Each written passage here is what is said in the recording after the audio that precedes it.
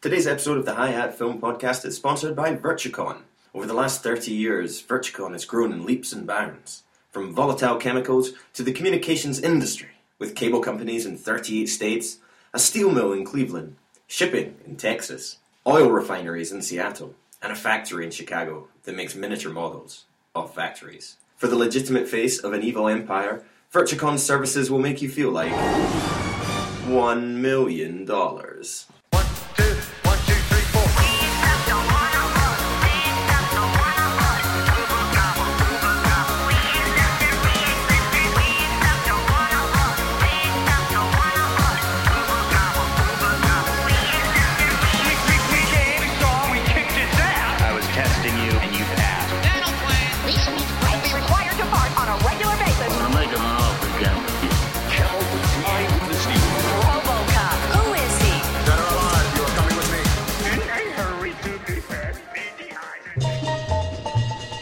Ciao e benvenuto alla Hi-Hat Film Podcast, uno sguardo comico e critico al mondo del cinema. Il mio nome è Michael Clancy e questo è tutto l'Italio che so. That's enough of that. Hello Hi-Hatters, in case you hadn't realised, today's show has an Italian twist to it, as the film up for consideration for the Hall of Fame is Giuseppe Tornatore's Cinema Paradiso, a warm slice of nostalgia underpinned by Ennio Morricone's classic score. This week I'm joined by freelance film journalist and editor of the Telstar Film Review, Sophie Watson. As well as submitting the film, we also talk the shocks and surprises of this year's Oscar nominations, as well as the usual fare of the Hi-Hat Film Questionnaire and Attack of the Rotten Tomatoes. It's going to be a show to remember, but before we get to that, here's a distinctly American trailer for Cinema Paradiso. Presenting Cinema Paradiso, the Academy Award winner for Best Foreign Film. Every night, the streets were empty, because inside, lovers held hands, children laughed, and the routine of everyday life was forgotten.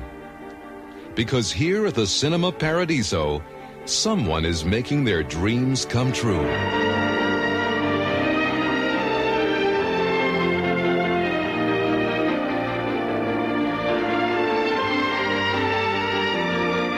In this little town, the movies are more than just entertainment.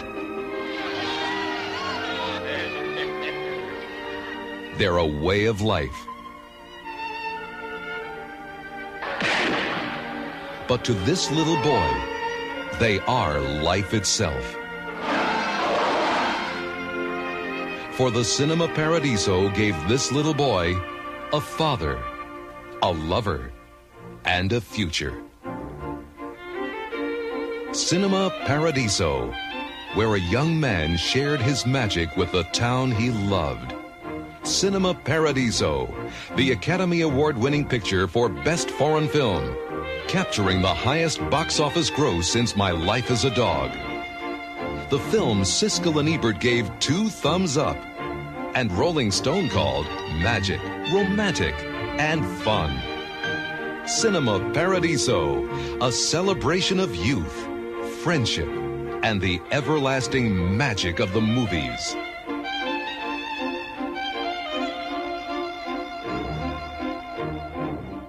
So joining me for a submission into the Hall of Fame this week, I'm delighted to welcome to the show the Editor-in-Chief of Telstar Film Review, Sophie Watson. Welcome to the show, Sophie. Hello. Great to have you on. How are you? I'm very well, thank you, actually. I'm very good.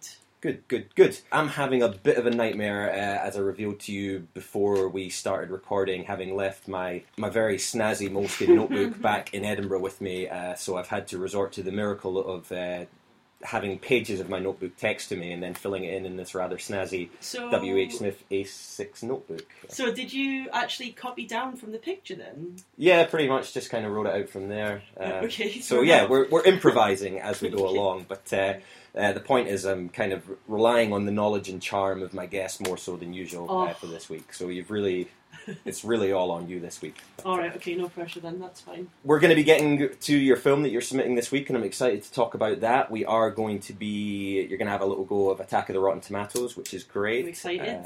You're going to be the second person to answer the Hi-Hat Film Questionnaire. But before we get to all of that, I suppose we are recording as we speak. Just hours ago, they announced the nominations for the Academy Award season, which I know the Oscars doesn't matter. Us as cine-literate people will always say that award seasons don't matter. Yeah, but you always end up getting sucked in anyway. Yeah, and I don't want to go on a rant, but if you start me up, I'll probably get going. Was there anything from the nominations that caught your eye? Well, I mean, 2014 was a brilliant year for film, and I mean, the nominations, like you said, the Oscars, whenever you see the nominations, they always just make you really angry. But there are a few brilliant films in there. I mean, Whiplash is one that I'm really excited about. I caught it a couple of months ago, and it's fantastic. I mean, J.K. Simmons is just brilliant in it, channeling the drill sergeant from Full Metal Jacket. It's just really, really funny, really quite scary as well, actually. Mm-hmm. But a brilliant film, so I'm really glad that's got some recognition, although it always was going to be honest. But definitely, I think that would be the one I'd be most happy to see walk away with the Best Picture, although I'd be quite chuffed to see Grand Budapest Hotel walk away with it as well. Yeah, totally. I enjoyed that too. Boyhood's got a couple of nominations, which makes sense. Can you explain to me Boyhood? Because I feel like I didn't see it. I actually didn't see it. I'm more just like, it's unique, so that's fine. Yeah, and I admire the concept. It was just really, I don't know. I've heard it gets a bit tiresome, to be honest. I think if you're going to make a 3-hour film, you need to have 3 hours worth of good stuff, and I know, as I say, I admire the following him through snippets of his 12 years of his life or whatever it was, but and seeing it making all these lists and obviously success in the Golden Globes, and I suspect it might walk away with the best film here, but I didn't get it. Maybe Best Director, and I think that might be fair enough because he's tried something a bit different. Yep. And a lot of people liked it, so that's fine. I'd rather see that than, I don't know, Clint Eastwood or something walk away for American Sniper, which just looks a bit dull and tiresome and predictable, but yeah, fair enough. And I'm glad to see Marion Cotillard got a nod for 2 Days, One Night as well, because that was an excellent film. I'm delighted to see that. I mean, bafflingly, 2 Days, One Night didn't get a nomination for Best Foreign Language Film, which I thought was one of my favourites of last year. I think it belongs in the Best Film category. Overall. I mean, to be honest, it isn't. I mean, I'm not surprised that it isn't there. I'm more just surprised that she's nominated, to be honest. I wasn't expecting that at all, just because it's such a small, very, very small, very intimate drama, very low budget. I was not expecting it to be anywhere near the Oscars, but I'm glad it's getting some kind of recognition. I suppose we should just be happy with what we've got and not angry about what we don't have. Well, exactly. Yeah. That being said, it's a bloody outrage. No Jake Gyllenhaal for Best Actor. Yeah, I know. That's actually pretty bad. I thought he was a total shoe-in, to be honest. But it's just, and we were talking about it before with the, you've got a lot of biopics in there, and of course, though, you've got Imitation Game but all those films, it's all about the performance, and it gives you that platform to give these kind of heavy, predictable performances. But Gyllenhaal was doing something a bit different, and it was just. Well, that's why I was thinking Mr. Turner, at least that was a biopic. Mm-hmm. I didn't think it was a great film, but the performance in that is brilliant, and it's funny, and it's sad, and it's everything. Whereas the performances in those are just a bit in theory of everything. I would imagine an Imitation Game would just kind of by the numbers. Yeah. And even someone like Steve Carell in Foxcatcher who got a nomination, I'm happier to see that, because at least it's Carell doing something a bit different as well. It's a different. And the Oscars love that. They love a comedian going straight down it. I suppose so. So yeah, he'll probably win it. The other one that kind of stuck out for me there was Robert Duvall getting a nomination for Best Supporting for The Judge. Yeah, which I've not seen it, but I've heard is shocking. I mean, my theory with that is that everyone is so sure that J.K. Simmons is going to take that award for Whiplash that only like 5 people submitted. They were just like, on you go, like it's J.K.'s you can year. try, but who else can we cobble together? Yeah. Oh well, so yes, Oscar night will be coming up, and we'll probably run a little accumulator prediction on the Hi-Hat Facebook page. We'll see how we get going on that. Cool. Brilliant. Okay, well, round 1 gone. On to the Hi-Hat Film Questionnaire. This is sure. All right. In replacement to the popular quickfire questions feature that we used to have. This is just slightly slower questions. You can take your time answering them, basically. Oh, good. 'Cause I was going to say I've not got very definitive answers to it. Brilliant. Well, it's just to kind of gain an idea of your film tastes before you go on to in your film. So, first up, what was the first film you remember seeing in the cinema? First film I remember seeing, although I'm pretty sure it's not the first one I saw at the cinema, but the first one I remember was Beauty and the Beast. Oh, yeah? And that was 1991, so I would have been about...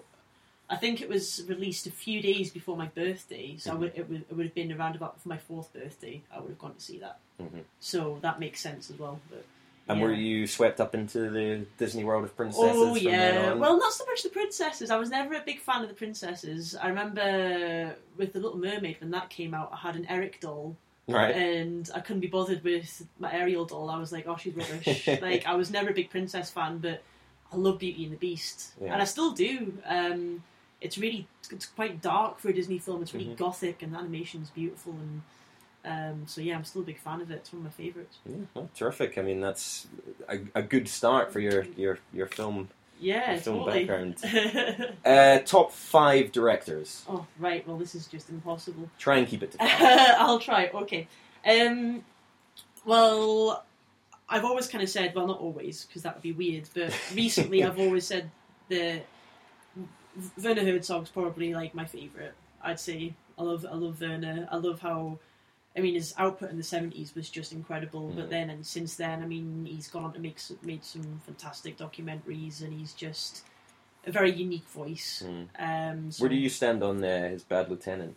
I love it. Yeah, it's great. Genuinely love it. I mean, I like the Abel Ferrara Harvey Keitel original as well. I mean, it's a bit too much though. It's a bit dark. But Bad Lieutenant's just gleefully mental, so I really enjoy it. Definitely. Also in a kind of similar vein, I'm a big David Lynch fan. Yeah. You know, again, very off-kilter, very weird. I've seen most of his movies, but I only recently saw Twin Peaks for the first time, which have you seen Twin Peaks? I haven't. No, I have been enjoying your regular Facebook statuses it's on it. Amazing. But I was never not going to like it. But I'd highly recommend you check out Twin Peaks. People it's keep really, telling me really good to get on it. So yeah, David Lynch, big fan. And from there it gets a bit muddy. I mean, you've got someone like Ridley Scott, who he's made 2 of my favourite films of all time, but then he's not really made anything else good. You're talking, I assume, of Exodus, Gods and Kings and Kingdom of Heaven. Yeah, absolutely. Exactly. No. Blade Runner and Alien. Yes. But Gladiator as well, I really like that. And Thelma and Louise is pretty good as well. But then it's just everything else in between is just very, very average, so it's kind of difficult. Where do you stand on the Prometheus debate? Is there a debate?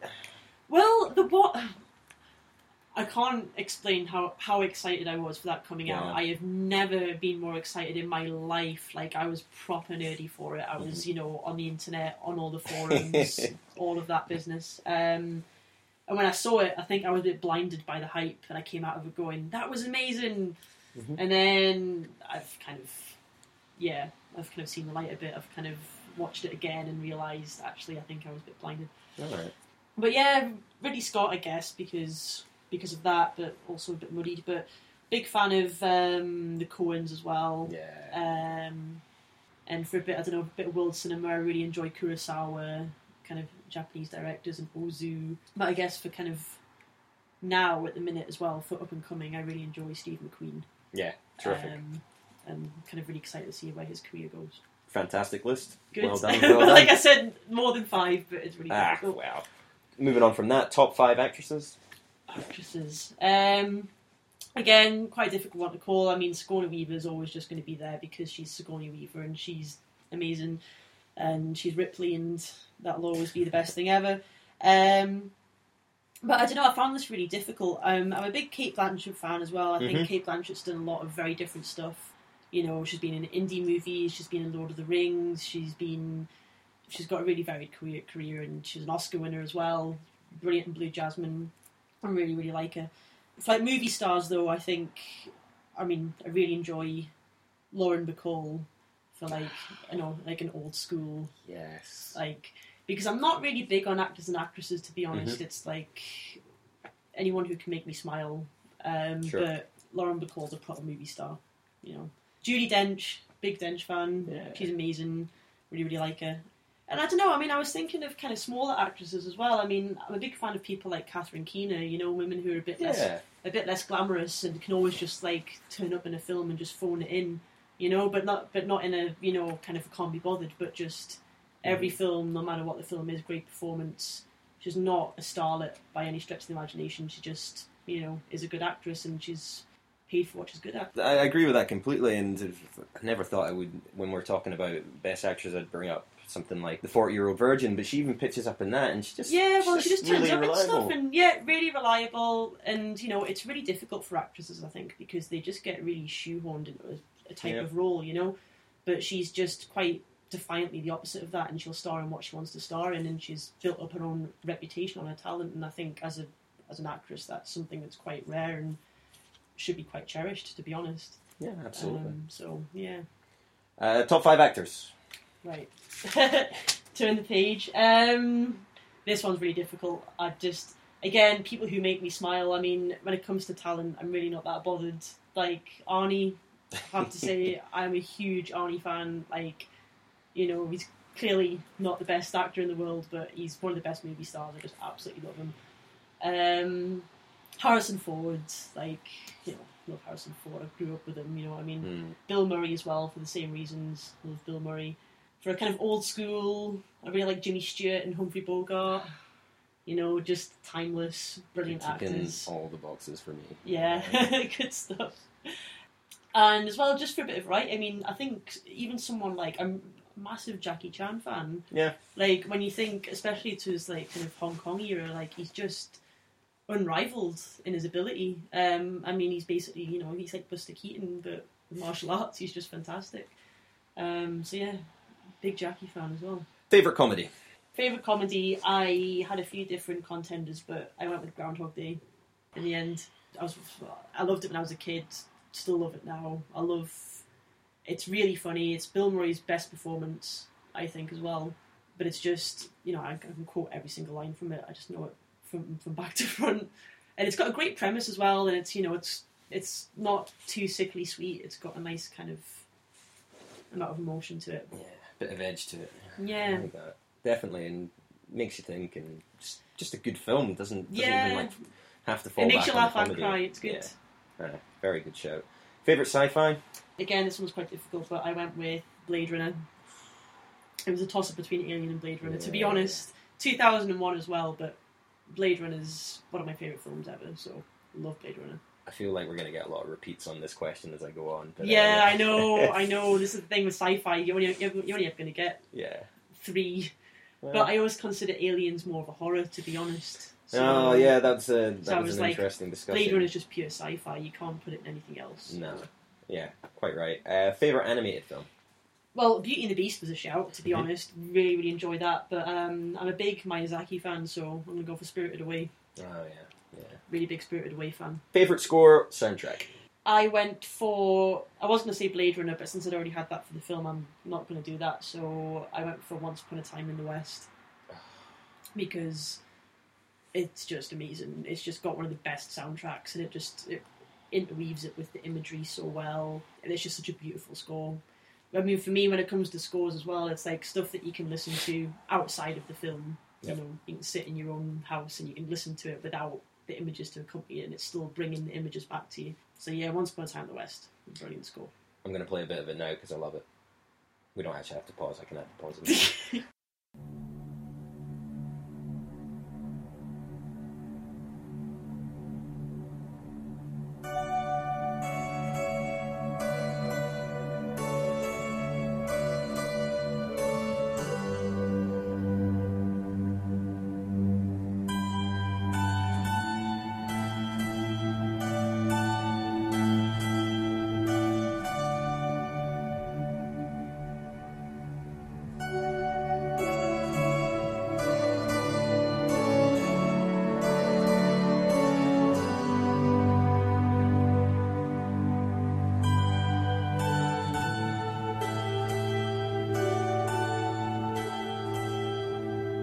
What is one film you wish was never made?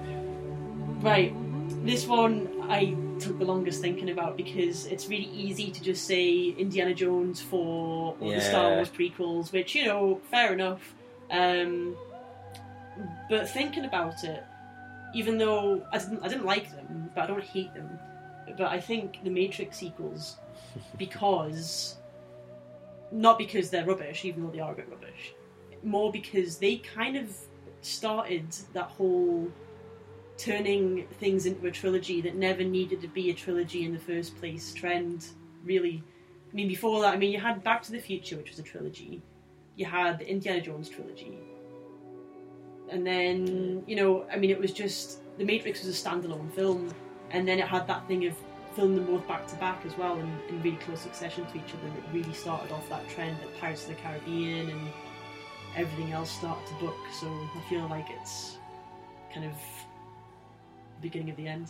I almost feel like those two films kind of have retrospectively diminished what a good film The Matrix was. I don't think people look back and remember that film as fondly as they want. The Matrix was the film when it came out. Everyone loved it and raved about it, and now it's not really mentioned in the discussion when you talk about sci-fi, best sci-fis or anything anymore. Well, exactly, yeah. And I almost feel it's because they expanded the mythology, they expanded the universe, and everyone was just like, oh, really? Okay. Yeah. So, another good shout. What was the last film you saw? It was The Hobbit 3, Battle of the Five Armies. How was it? I don't know, man. Like, I'm a big Lord of the Rings fan, but it was just...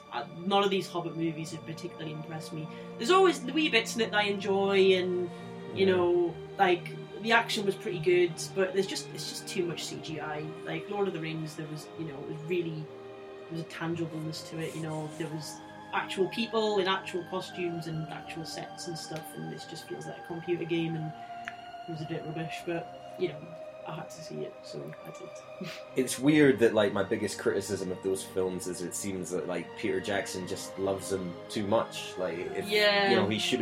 He should have been able to be right, I love this and I want to spend all my time making these films, but you only need 2 films at the very most. Yeah, well, that's what I was thinking. You could have quite easily shaved off 40 minutes from each of those films and made maybe 2 quite long films. Yeah. But 2 films, it didn't need to be 3, and it still makes me angry because it's really temporarily as well, and the kind of the way it doesn't really make sense. Nah.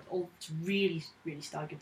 When I just think of the 2 films that Guillermo del Toro could have made when he was originally attached to it, I just think that could have been great. I mean, it would have brought a little bit of a different flavour to it. I think that's what it needed, because it was too much of the same, but just not as good. I just imagine what his sequence with the giant spiders would have been like. Yeah, that was the sequence I was looking forward to the most, and it was just kind of left me a bit cold. Just when CGI everywhere. Yeah. I think he would have done something really interesting with it. But anyway, no point in lamenting over what could have been. It's finished now anyway. Hopefully there'll be no more. Yeah, I might try and catch it while it's in the cinema, but we'll see how it goes. A very, very impressive questionnaire answer list there, Sophie. Good, I'm glad. Good job. I think it took me a long time. There can be no doubt that you are qualified to submit a film for the Hall of Fame, but just for shits and giggles, let's have a wee round of Attack of the Rotten Tomatoes. Yeah, okay, cool.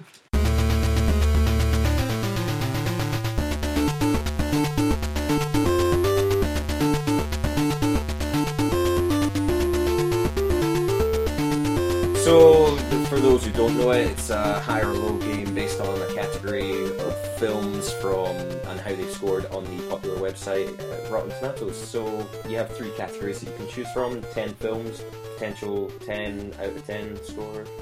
Yeah. Great. So, the categories that you have to choose from are films in which Brendan Gleeson dies or is killed. Alright. You can have non-Harry Potter films starring cast members of Harry Potter, so that's pretty much any film with a British actor in it. Right. Or you can have films with names in the title, so like the title of the film is somebody's name. Oof. I'll go for that actually. I'll go for that last category. Nice one. Alright, cool. Alright, so you get a starting point, and your starting point is the British crime drama in which Michael Michael Caine goes a little bit Clint Eastwood. It is Harry Brown. Right, okay, yeah. And the starting score for that is 64% on Rotten Tomatoes. Right, okay. Your second film, which I didn't see, but I can only assume is the... where, just based on the name, Tom Hanks turns into a vigilante as well. It is Larry Crowne. Larry Crowne! Oh my god, I totally forgot that existed. Yeah, he goes back to school and lower, lose Julia Roberts. Surely that's lower. With 35%, yes, Larry okay. Crowne scored lower than Harry Brown. Okay, so next up is the George Clooney political thriller. It doesn't really narrow it down, I suppose. Michael Clayton. 35%. I've not actually seen Michael Clayton, but that's definitely higher. Yeah, 90% with that one, so yeah, cool. A lot higher. Next one up is one of the first films I ever wanted to walk out of, and it was only because nobody else in my group wanted to leave that I stayed. It was Erin Brockovich. Oh, how come? I mean, I was 12 and I Alright, okay, I was like... No, I've since gone really? back and enjoy it a bit more, but I remember distinctly actually standing up and assuming everyone else would follow me, and then no one did, so I kind of meekly sat back down again. But, what's this stupid one all about? Continued to not enjoy the film. But, fair enough. So 90% is your score to beat. Oh, that's actually quite difficult. I was like, lower, but Erin Brockovich. Oh, I'm gonna say higher. I'm gonna take a risk. It is a risk. It's a risk that hasn't paid off. 84% for Erin Brockovich, I'm afraid to say. You're not going to be our first 10 out of 10, but you could still tie the high score. The highest score is 9 out of 10. Right. Next up, it's a film that hasn't come out in the UK yet. It came out at the end of last year in the US. It's the Keanu Reeves revenge film, John Wick. Oh, I'm dying to see that. It's a lot of fun, actually. I really enjoy it. Oh, you've seen it? That's not fair. It's pretty good. And 84% is your score to beat. Oh, you know what? Somebody told me what the rating of this was on Rotten Tomatoes. I think, they told me what this was 2 days ago, and they were like, it's got this rating, it must be good, but I'm not. It was around about 84%, so it's really not helping. I'm going to say higher. At 85%, yes! It did come in. I was so sure that would trip you up. Well, you can buy whoever that was a pint next time you see them. Alright, we're changing gears a little. Well, not changing gears too much, from John Wick, a tale of one lone vigilante. We're going back to the John Wayne sequel to the original True Grit. It is Rooster Cogburn. Oh, right. 85% is the score to beat. It's the sequel to a popular Western classic, I guess. Yeah. Lower. Yeah, 50%. Yeah, definitely okay, lower. yeah. I was going to say, if it's a sequel to True Grit, it can't be amazing. I didn't actually realise that was a sequel to True Grit. I've heard of it, but didn't realise. He looks proper old in that one, it has to be said. But, alright, next up, gangster thriller with Johnny Depp playing a real person for once, and Al Pacino is Donnie Brasco. Oh, Donnie Brasco's great. Is that 50% the last one? Yeah. Higher. Yeah, 87% for Donnie Brasco. So far, so good. On course for the high score. Next up, Liam Neeson plays the third man to walk on the moon, Michael Collins. Oof, what was the last score again? 87%. Oh, no. Lower. Yeah, 77% right. for that one. Cool. Yeah. Alright, next up, it is Tom Hanks popping back up on the list. Right. This time for his much acclaimed performance as war hero, ping pong champion, long distance runner, I really hope you were going to Forrest Gump. say that, because, oh man. And 77% is the score to beat. Because that's where it must be higher, it has to be, but I don't necessarily agree with that. With 71%, it comes in lower, I'm afraid to say. Just because everyone loved it at the time. Yeah. There was a few people that were like, no, it's actually pretty rubbish. Yeah. But I didn't think those people would outnumber them, but clearly, damn it. Alright, you got 2 left. Next up, you have Johnny Depp back on the list again. This time, shockingly, in a film by Tim Burton. It is Ed Wood. Oh, Ed Wood's amazing. Higher. Yeah, 92%. Cool. And we're going to round it off with my favourite Woody Allen film. It is Annie Hall. Ooh. 92% is the 92% is really high, but everybody likes Annie Hall. Yeah. But actually that's not true, because a lot of people hate Woody Allen. I'm going to say lower. Is it higher? 98%. Oh, Annie Hall. Really? Not everybody loves Annie Hall, but 98 out of 100 people seem to like that is the Annie one Hall. that everyone likes, even if they hate Woody Allen, to be fair. I think it's pretty Damn much it, my I totally favourite. capitulated there, man. Yeah, you were going so well. I mean, you end up with a very respectable 7 out of 10. Wow. So congratulations on that. Well, hopefully you can get over that disappointment as I'll try. we move on to your submission to the Hi-Hat Film Podcast. It is the 1988 Giuseppe Tornatore film Cinema Paradiso.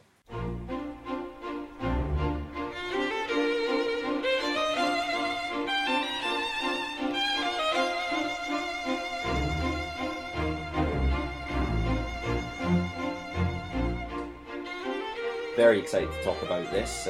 Was very delighted to sit back down and revisit it after what's been a couple of years. So why don't you start, for the benefit of people who haven't seen it, spoiling the film completely by telling us the plot? Sure, okay. Basically, Cinema Paradiso starts off, it starts off with older Toto. And Toto is, at this point, he's a film director, and he's living kind of very rich high life in Rome, when he gets a call from home telling him that somebody from his past has died. And the whole film kind of starts from there. It's him reminiscing about his childhood. As a child, he lived in a little Sicilian village called Giancaldo. He's about 6 or 7 years old, but he's obsessed with the cinema.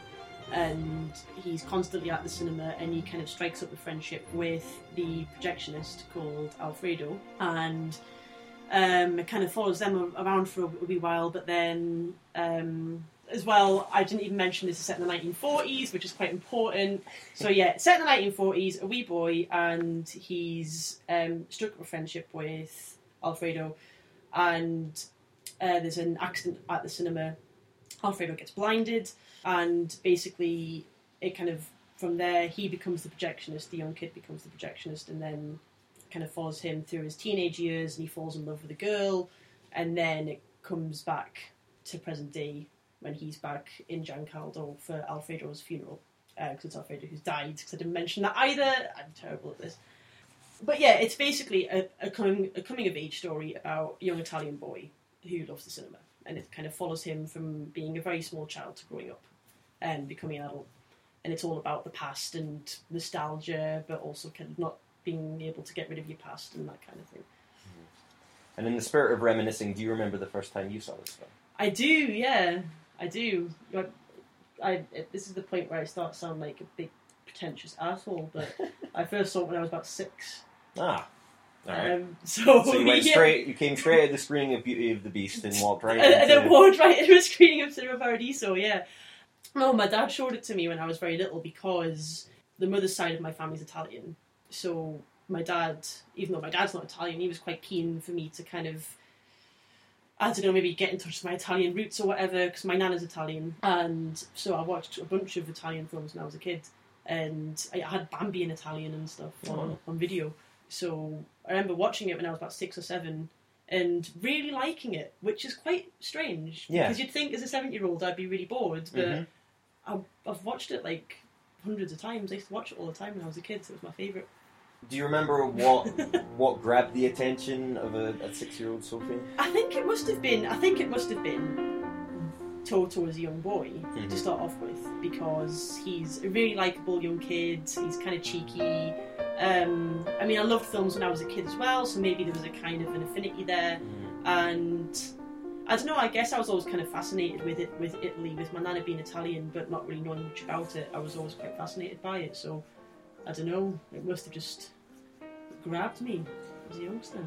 And assuming you've seen it since you were a 6-year-old and you're not just reciting this from memory, how has your opinion of the film changed with multiple viewings and you've grown up with it? I think it's actually quite an interesting film to have from that kind of perspective, because there is so much going on in it, and when you get older, I mean, you've seen Cinema Paradiso, so I'm sure you know, like, I mean, everyone cries at it. Like, it's just really bittersweet, and it's not like sad. I mean, it is sad, but it's just one of those films that just makes you cry, right?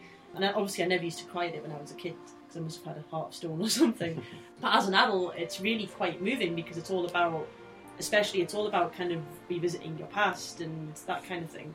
And it's, I guess since I used to watch it when I was a kid, watching it as an adult, it's like this weird kind of mirroring of him going back to his past and kind of, so it's a film that as an adult has a completely different resonance to when you're younger. It's all terribly meta. It's a film about nostalgia and reliving the past, and that is literally what I'm doing when I'm watching it, so it's kind of a double whammy. But very meta. It's described as a film lover's film, really, which I think it's kind of you can use the term a love letter to cinema if you want to go down that route. And I think you've touched on reasons why you have affections for it. But why do you love this film? I think as well. I mean, apart from anything else, I mean, it's a really quite a simple story, but it's really beautifully told. I mean, and the performances in it are brilliant. Young Toto is just fantastic, and it's just a really moving. I mean, I don't think I've ever met anyone who doesn't like it. Do you like it? I hope you do. Well, I mean, my feelings aside, I do really like it. It's funny you should say you've not met anyone that you didn't like it, because I remember it was screened to me when I was at uni, and it was quite a divisive film in the class. Oh, really? I think a lot of people kind of found it overly melodramatic and found it quite sugary, and I can see that. Yeah, and even the score, and you could argue is that even though it's done by Ennio Morricone, who is obviously a legend, but, and I can kind of take the point, and if it doesn't touch you, then I think those points are valid. But I think I can understand. I mean, it is quite sickly sweet. I mean, maybe not sickly sweet, but it's very, it's all about nostalgia, and it's very much like, the music's very kind of over the top and everything, but I just think it's beautiful, to be honest. Yeah. But it's quite, rewatching it, because I rewatched it obviously before we recorded this, it is quite maybe overly simplistic in its relationships, which I can understand why someone might find it's not very complex in that kind of sense. So maybe it is quite deceivingly complex, but it is very, I mean, I have reservations. I found kind of the segment where Toto is a teenager, I found all that a little bit, and his relationship with Elena, I found that a little bit. Yeah, have you seen the director's cut, actually? I'm not entirely sure if I have. Because I saw it just the other day, because I've been putting off watching it forever. I've never seen it, just because I feel the way that it is pretty much perfect. Yeah. And with the ending and everything. In the director's cut, you have, because in the film, when Toto goes back as an adult, for Alfredo's funeral, that lasts about 15 minutes. In the director's cut, that lasts about an hour. Right. No, I have. In that case, I have not seen the director's cut. He goes back to find Elena, the girl. He goes back to find her, and they end up having an affair. Oh, wow. And turns out that Toto betrayed him. Not Toto, Alfredo betrayed him and all this stuff. Oh, wow. It's very dark and weird. I don't think I like that. No, it's bizarre. So maybe the people who think it's too sickly sweet would enjoy the director's cut. I mean, essentially, look at me. I can poke holes at it if I want, but essentially, I feel like the people who it doesn't reach on an emotional level are dead on the inside, because it invokes. It's a very strong, it evokes all these feelings of nostalgia, and I think it can reach on pretty much any level you like. I mean, it can have you nostalgic for the films that are being on display. It can make you miss your childhood. It can make you reminisce about your first love. Your family, falling out of touch with, this community. I mean, one of the most heartbreaking things for me is when he goes back for the funeral and this beautiful square that was just alive and buzzing with characters, and now it's just really dilapidated. I mean, that for me is almost the most heartbreaking. I think at our age, especially, but it's all about kind of going back home and everything's changed. But everything's kind of the same at the same time. It's like everyone's still there, so it's nothing's changed, but everything's kind of changed while you've gone. And I can totally relate to that. So it's interesting from that point of view as well. And looking at the Nuevo Cinema Paradiso itself, in the film, it's a place where seemingly the whole town congregate, and it seems like all of life's events are going on there. People go there to smoke, to sleep, to socialise, to fall in love, to spit on the poor, to fornicate, to breastfeed, literally, to drink. There's even, people go there to die, and often the films kind of mimic that. But what it shows is kind of this almost fanatical passion for cinema. Yeah. Do you think that ever existed? Do you think that this is an embellishment from the film? Or? I was actually, I'm not entirely sure. I mean, I think, to be honest, what's really important about this film as well is that it's timeless, but it's also about a time and a place. It's about post-war Italy, and it's very specific about that as well. And, when Toto was talking about his dad, and his dad's been missing for a long time, and it turns out he died during the war, but they've just never found his body. And then when they finally do find out that he's died, everyone's always said, "Oh, your dad looked like Clark Gable." And then he looks and he sees a poster of Gone with the Wind. And the films kind of contextualise the time and the place. So the time and the place is really important. And post-war Italy was like so poor, like it was bare bones poor, proper peasants and all the rest of it. So I genuinely think that when it comes to pastimes, at that time and period, I think the cinema was a very integral part of people's lives because, you're poor, you've got nothing. What do you do for entertainment? You go to the cinema. And, Italy's had a really rich history of cinema as well, and a real understanding of the form, which leads me to believe that a lot of Italians grew up with cinema as well, and, much the same way that a lot of countries did, but with Italian cinema, there's a real nostalgia for the cinema as well, I think. You look at things like La Dolce Vita and 8.5 and stuff, and that's got there's nostalgia, but there's also a kind of a real, like I said, a real understanding of the form as well. So I think it was a huge part of. Whether people were shagging in the cinema and stuff is maybe another thing entirely, but.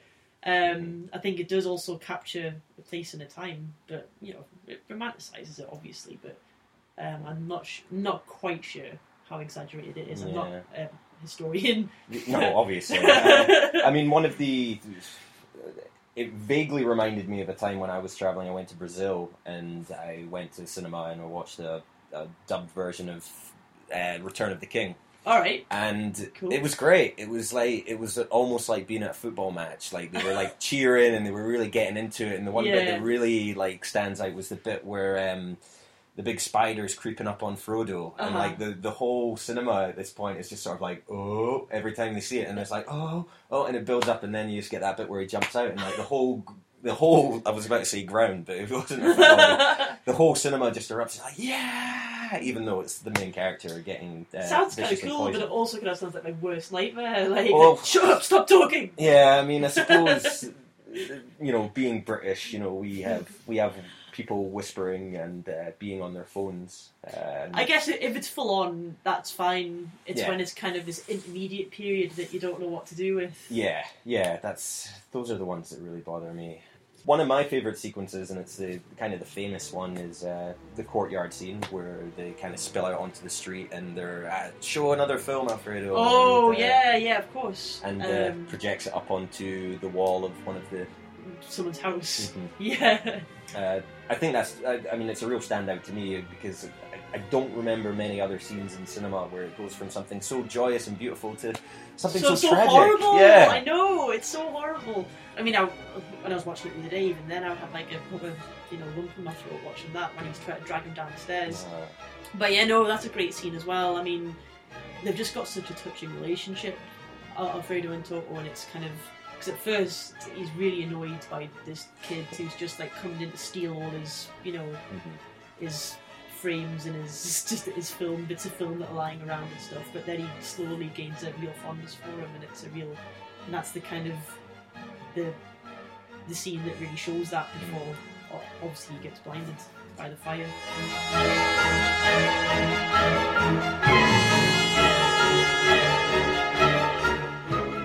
Films that it's I know it back to front. I've seen it so many times. I could literally talk about it for hours.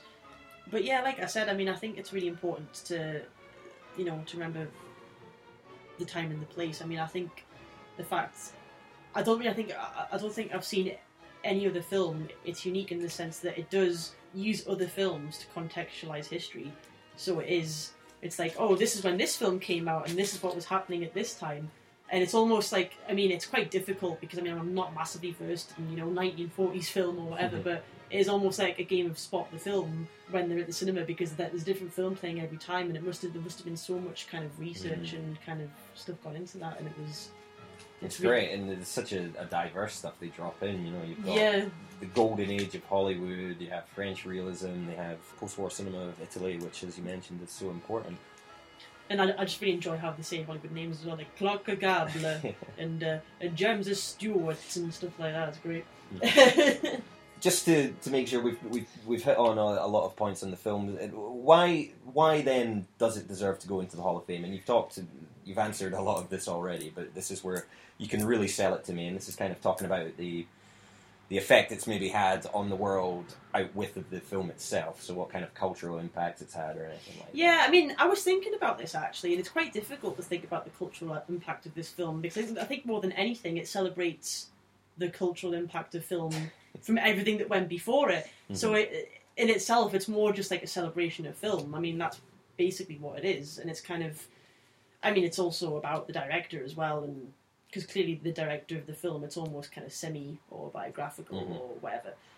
Basically, it's a film, it's difficult to talk about the cultural impact because, like I said, I mean, it's a film that celebrates cinema. So it's celebrating everything that went before it rather than, it's kind of like, it's the accumulation of that. It's not so much, I don't think it's really, I can't really think of an impact it's had since in that kind of way, because it's more about celebrating everything that came up to that point. I mean, for me, it's just a film that, if you're a film lover, it's about film lovers, So, I mean, I think it's a film, like I said, that's very much about a time and place, but it also feels really personal. It feels very personal to me because I grew up with it. And it's a film where I think it's really important when, if you're watching a film and every time you watch it, you get something new from it. And I feel like every time I watch it, I mean, I must have seen it about 100 times, but every time I watch it, I feel like I get something new from it. And I think that's the sign of a good film, to be honest. But more than anything as well, I mean, in terms of why it should be submitted, have you got any foreign films in there yet for a start? We have Princess Mononoke. All right, okay. And I also, a couple of weeks ago, put another one of my own picks in the Raid. When somebody put Dread, I said no to Dread and put the Raid in because it's a better because it's better. Yeah, fair enough. It would be the first non-English language European film. Yeah.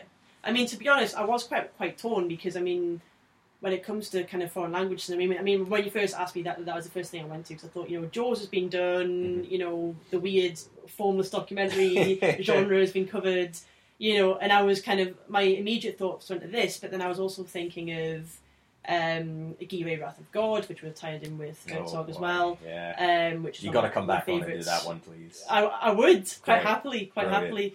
And I was also thinking of, did you ever see Spirit of the Beehive? No. Which is fantastic. It's quite similar actually to Cinema Paradiso because it's about a young girl growing up during the Spanish Civil War, and she watches Frankenstein at the cinema and she becomes obsessed with it. And it's much darker than Cinema Paradiso, but it's quite a similar kind of film. But Cinema Paradiso for me is much more personal, and like I said, it's timeless, but also about a very specific place and time. And the music, the imagery, everything about it. I mean, rewatching it, I don't think it's a perfect film, but I think it's a film that really stays with people. People remember it, which is good. Yeah. I would agree with you when you say it's not a perfect film. Playing devil's advocate, as it's sometimes my job to do on this show, I mean, I love this film. Yeah. I really do. But I agree, it's not perfect, and I think there are sort of issues with it. But I think a lot of it is about the emotions that come with it and the connection that it has with the audience, with its audience, and the way it's talked about. And the only thing that I can really compare it to in terms of, I feel like it kind of provokes the same kind of thing, even though it's a completely different film, to It's a Wonderful Life.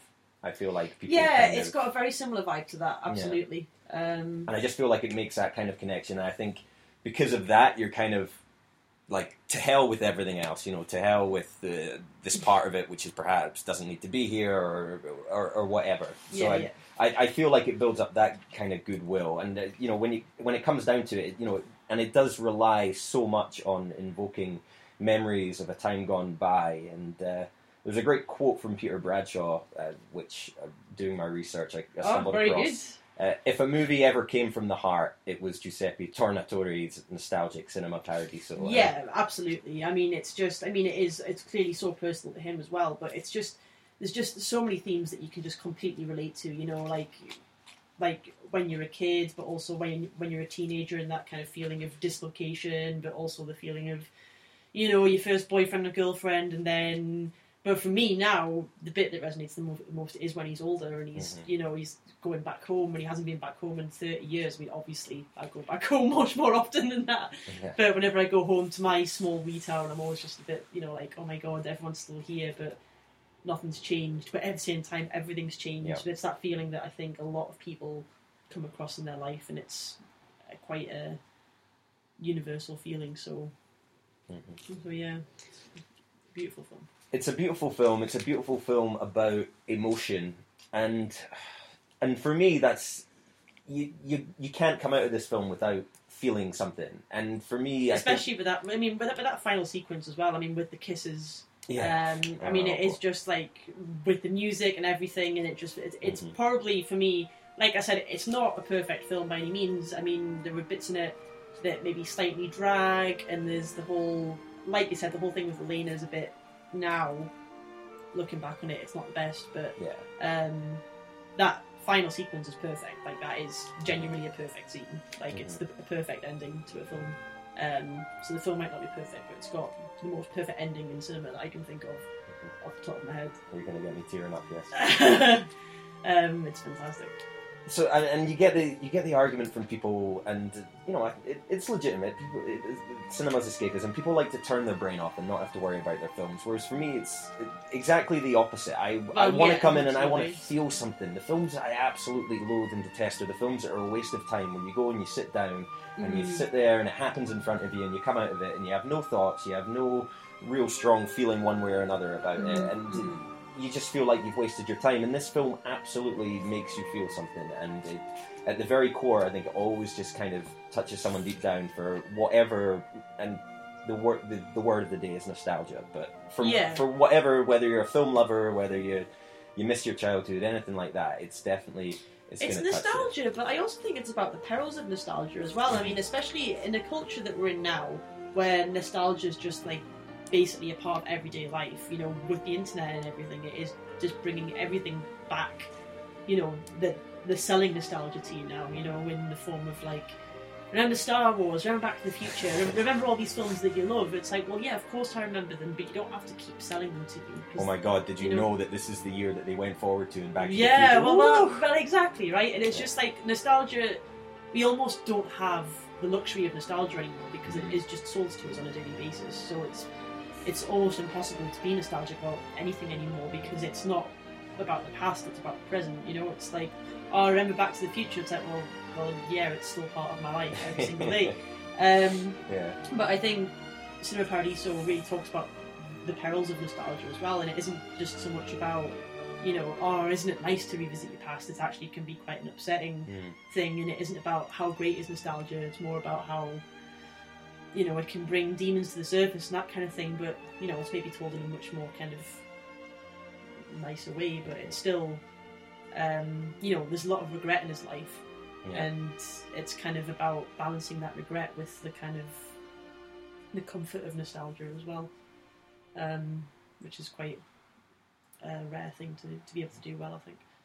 Absolutely. I mean, it does touch on so many levels, and you've also brought up some really great points I didn't even think about in terms of the historical context and the fact that it's something that you can look back on as kind of a kind of guide, and whether it's an embellished look at how people used to go to cinema, but it captures a snapshot of Italian life at a really important part of Italy. And I remember going back to She Wore a Yellow Ribbon when we did an episode of that, and again the argument was kind of, it's not a perfect film, but it kind of it's one of these kind of forgotten westerns which kind of not so much depicts what life was like when during the time of the film, but more about what films they were making back in Hollywood. Yeah, but it's like a snapshot, isn't it? Yeah, absolutely. Yeah. And I think that has a tremendous value as well. So I see no reason to draw this out any longer. I'm happy to welcome Cinema Paradiso into the Hall of Fame. Good. Where it will sit alongside the 13 other films that I haven't got written down, so I'm even going to try. As I mentioned, I left my notebook at home. So alongside Queen Anne's Galaxy, Jaws, and The Raid.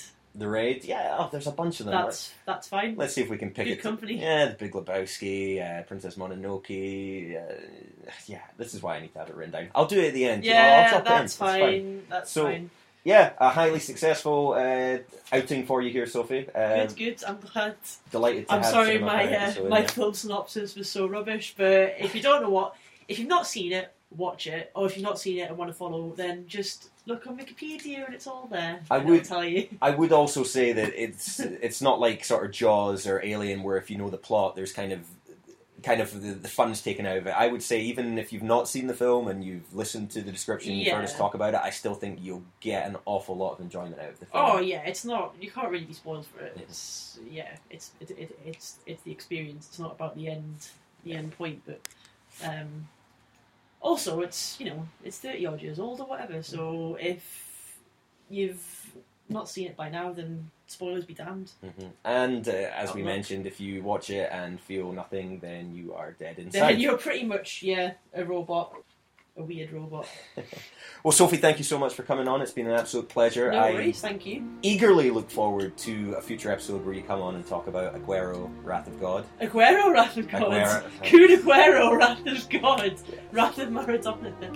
Well, that'll be a good film as well. Yeah, I will do. I look forward to that too. Alright, thanks very much. Cheers. Bye.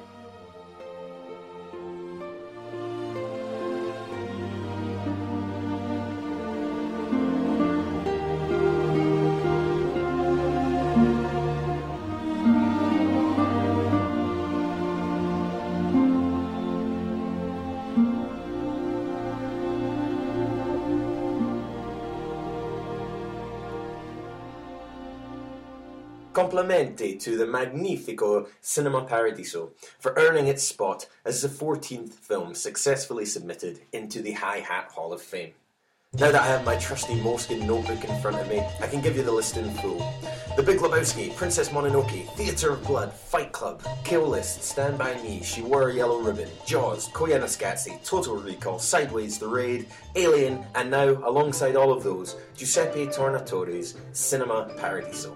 Thanks to Sophie for coming on the show and providing a strong case for the film.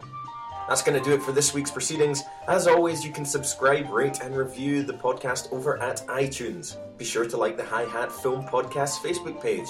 And you can follow my further adventures in film over on Twitter at Clancy Hi-Hat.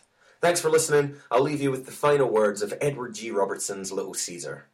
Mother of mercy, is this the end of Rico? Give me my 20,000 in cash. We came, we saw, we kicked his ass. I think you woke up the dead with that blast. We came, we saw, we kicked his ass. Think fast, I talk fast. We came, we saw, we kicked his ass. Lord, this is not my Batman class. We came, we saw, we kicked his ass. We came, we saw, we kicked his ass. We came, we saw, we kicked his ass. We came, we saw, we kicked his ass.